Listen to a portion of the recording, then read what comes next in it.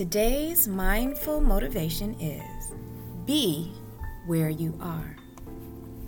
I have 3 children. They are currently 11, 12, and 15. Together, we love to reminisce about the things that had happened when they were younger, especially about the things we can no longer do.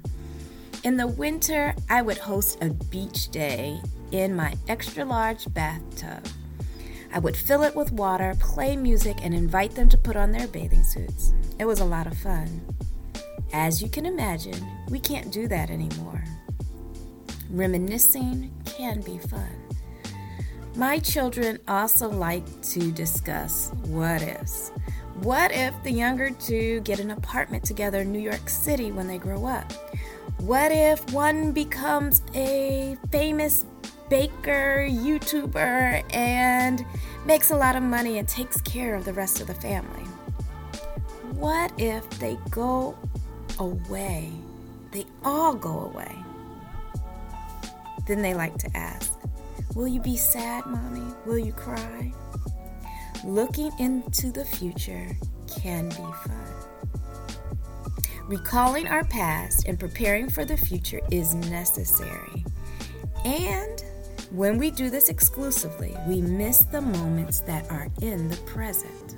I've been practicing the be where you are philosophy more often and finding that 1, moments are experienced with greater depth. 2, I am more aware of my thoughts and feelings. 3, I can make better decisions. And 4, I'm learning to find joy in this rather than longing for the past or wishing for the future.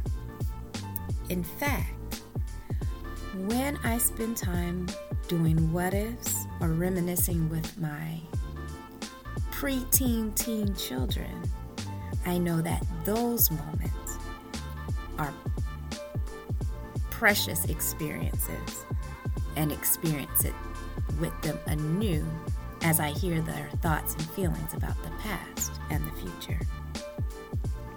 I challenge you to learn a skill that keeps you